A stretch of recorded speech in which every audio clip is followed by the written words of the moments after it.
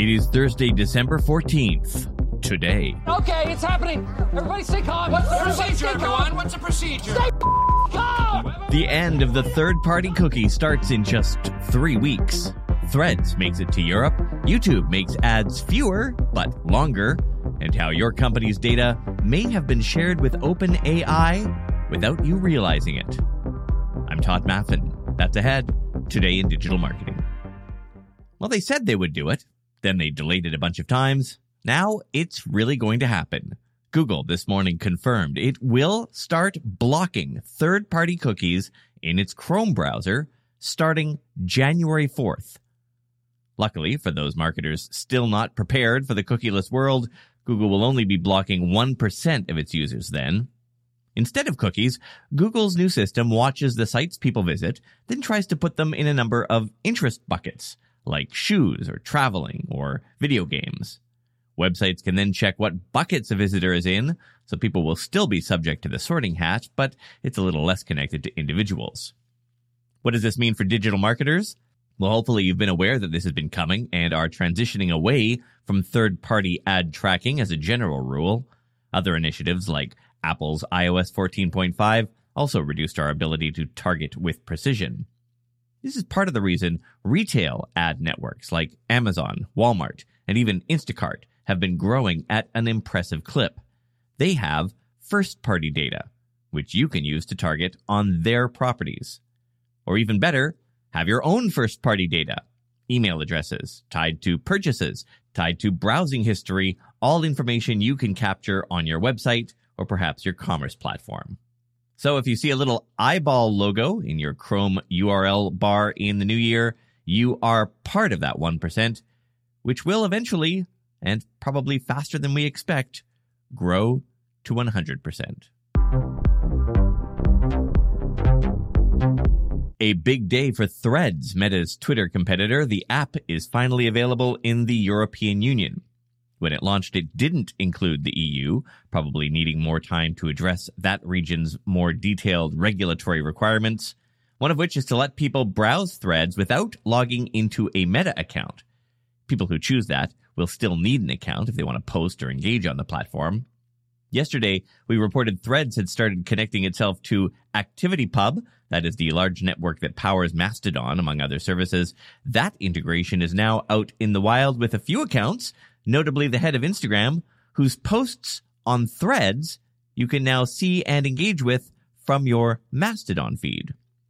Being in Europe, of course, is a huge deal to the growth of the app, with Meta next turning its attention to a deeper ActivityPub connection and, fingers crossed, an API for us to use.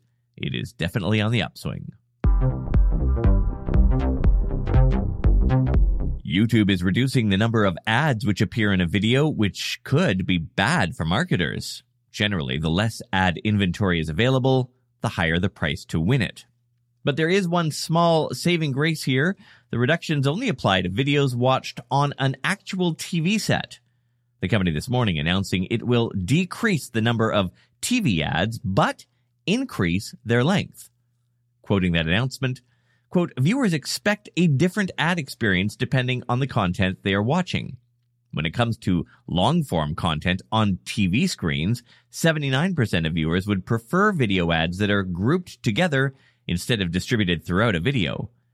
Based on this preference, we evaluated fewer, longer ad breaks to create a more seamless viewing experience on the big screen. In early testing, more than half of YouTube-connected TV streamers experienced 29% longer viewing sessions before their next ad break, unquote. One other change, it used to show how many ads were left. Now viewers will see the time left until the break ends, or they can skip to the content directly. Expect these changes to roll out fairly soon.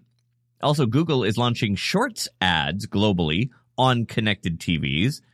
The viewer experience is about the same on mobile, and viewers can use their TV remote to click away from ads, just as they would with any other short.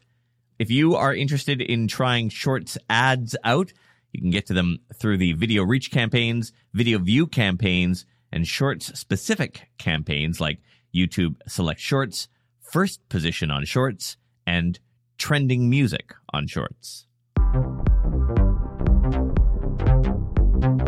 Insider Intelligence has put out its digital ad predictions for 2024. First, they're expecting some stability in digital ad spend, less in the way of big swings. U.S. digital ad spend grew 13.5% during the years of the pandemic, according to their estimates. From now until the end of their forecast period in 2027, that will drop below 10% for the first time in more than a decade.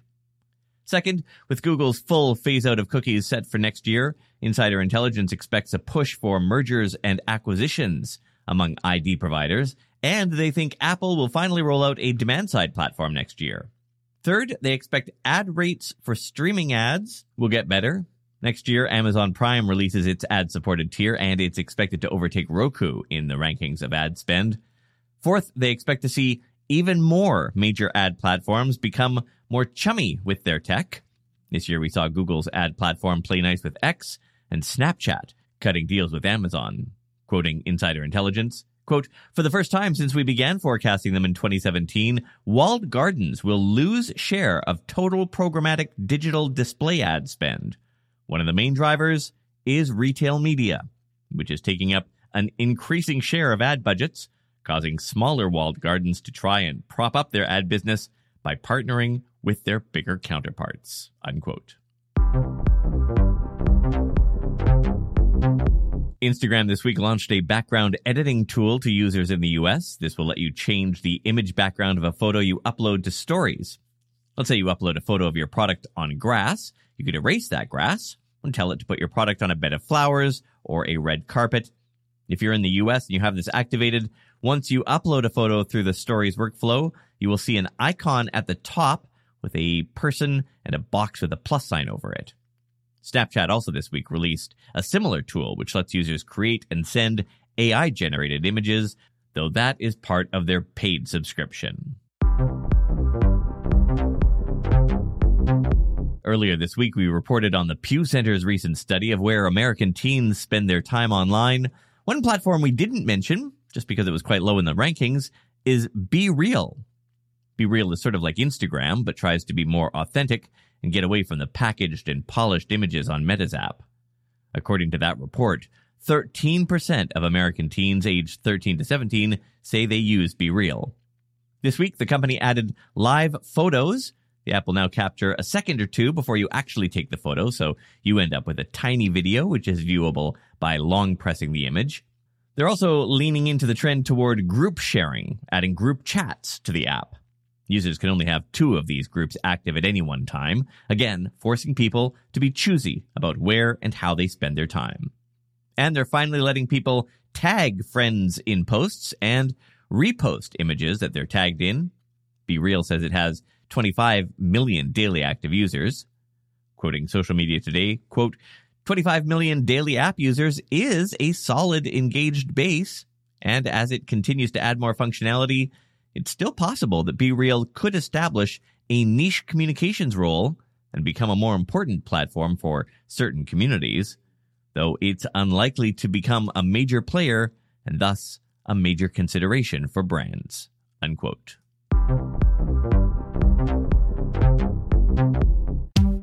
Putting our podcast and newsletter together can get complicated. We had show notes in one place, interview coordination in another, brainstorming somewhere else.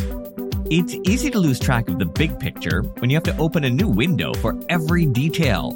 With Miro, you can bring everything and everyone together in one place, consolidate different points of view, and increase team collaboration all on one centralized board. For instance, we used Miro to figure out the right flow for our newsletter automations. It let us get our team all contributing, including our ad agency people, and saved us a ton of time. And its new AI tool, which summarizes and clusters information automatically, was a game changer. Find simplicity in your most complex projects with Miro. Your first 3 Miro boards are free when you sign up today at Miro.com/podcast. That's 3 free boards at Miro.com/podcast. Today's episode is sponsored by NerdWallet's Smart Money Podcast. NerdWallet's trusted financial journalists use fact-based reporting for some much-needed clarity in the finance world, helping you make smarter decisions with your money. And if you like the format of this podcast, you will love theirs. It's packed with information, but it's brief. Last week, they had a great rundown on car prices. Not just the numbers, but why car prices moved, how weather affects that market. It was super interesting. They also cover things like boosting your credit score, putting money away for retirement, saving on travel, and so on. So yeah, listen to NerdWallet's Smart Money podcast on your favorite podcast app. Future you will thank you. Adobe is in trouble with American regulators over its policies around canceling its software subscriptions. Apparently, it's been in talks with the Federal Trade Commission for about a year and a half on this, but only recently disclosed it, saying there could be a settlement soon, which could cost the money, quote, significant monetary costs or penalties. Quoting Fortune, quote, users of Adobe programs, including Photoshop and Premiere, have long complained about the expense of canceling a subscription, which can cost more than $700 annually for individuals. Subscribers must cancel within 2 weeks of buying a subscription to receive a full refund. Otherwise, they incur a prorated penalty. Some other digital services like Spotify and Netflix don't charge a cancellation fee, unquote. The FTC has been trying to make digital subscriptions a little more consumer-friendly. It proposed a rule earlier this year that it must be as easy to cancel as it is to sign up. Adobe's also trying to mend fences with British regulators over its proposed $20 billion acquisition of the design tool Figma. And finally, Dropbox is finding itself in hot water this week after it was discovered it was sharing its customers' data with a third-party provider. That provider is OpenAI, and the sharing happened if users used any of Dropbox's AI tools. Dropbox doesn't make any of their own tools, so they're basically renting the tech from OpenAI. So, of course, to use your company's documents with AI, they would need to send the data over there. The problem is that it wasn't particularly clear that was happening, and the consent toggle was switched on by default. So if your company uses Dropbox and any of your people on the account did anything with its new AI tools, it's likely that your data is now with OpenAI. Dropbox says it believes data sent there isn't used for training, though, of course, that's secondhand information. If you want to turn it all off, go to your account icon in the top right, click Settings, choose the tab called Third Party AI, and toggle that sucker off.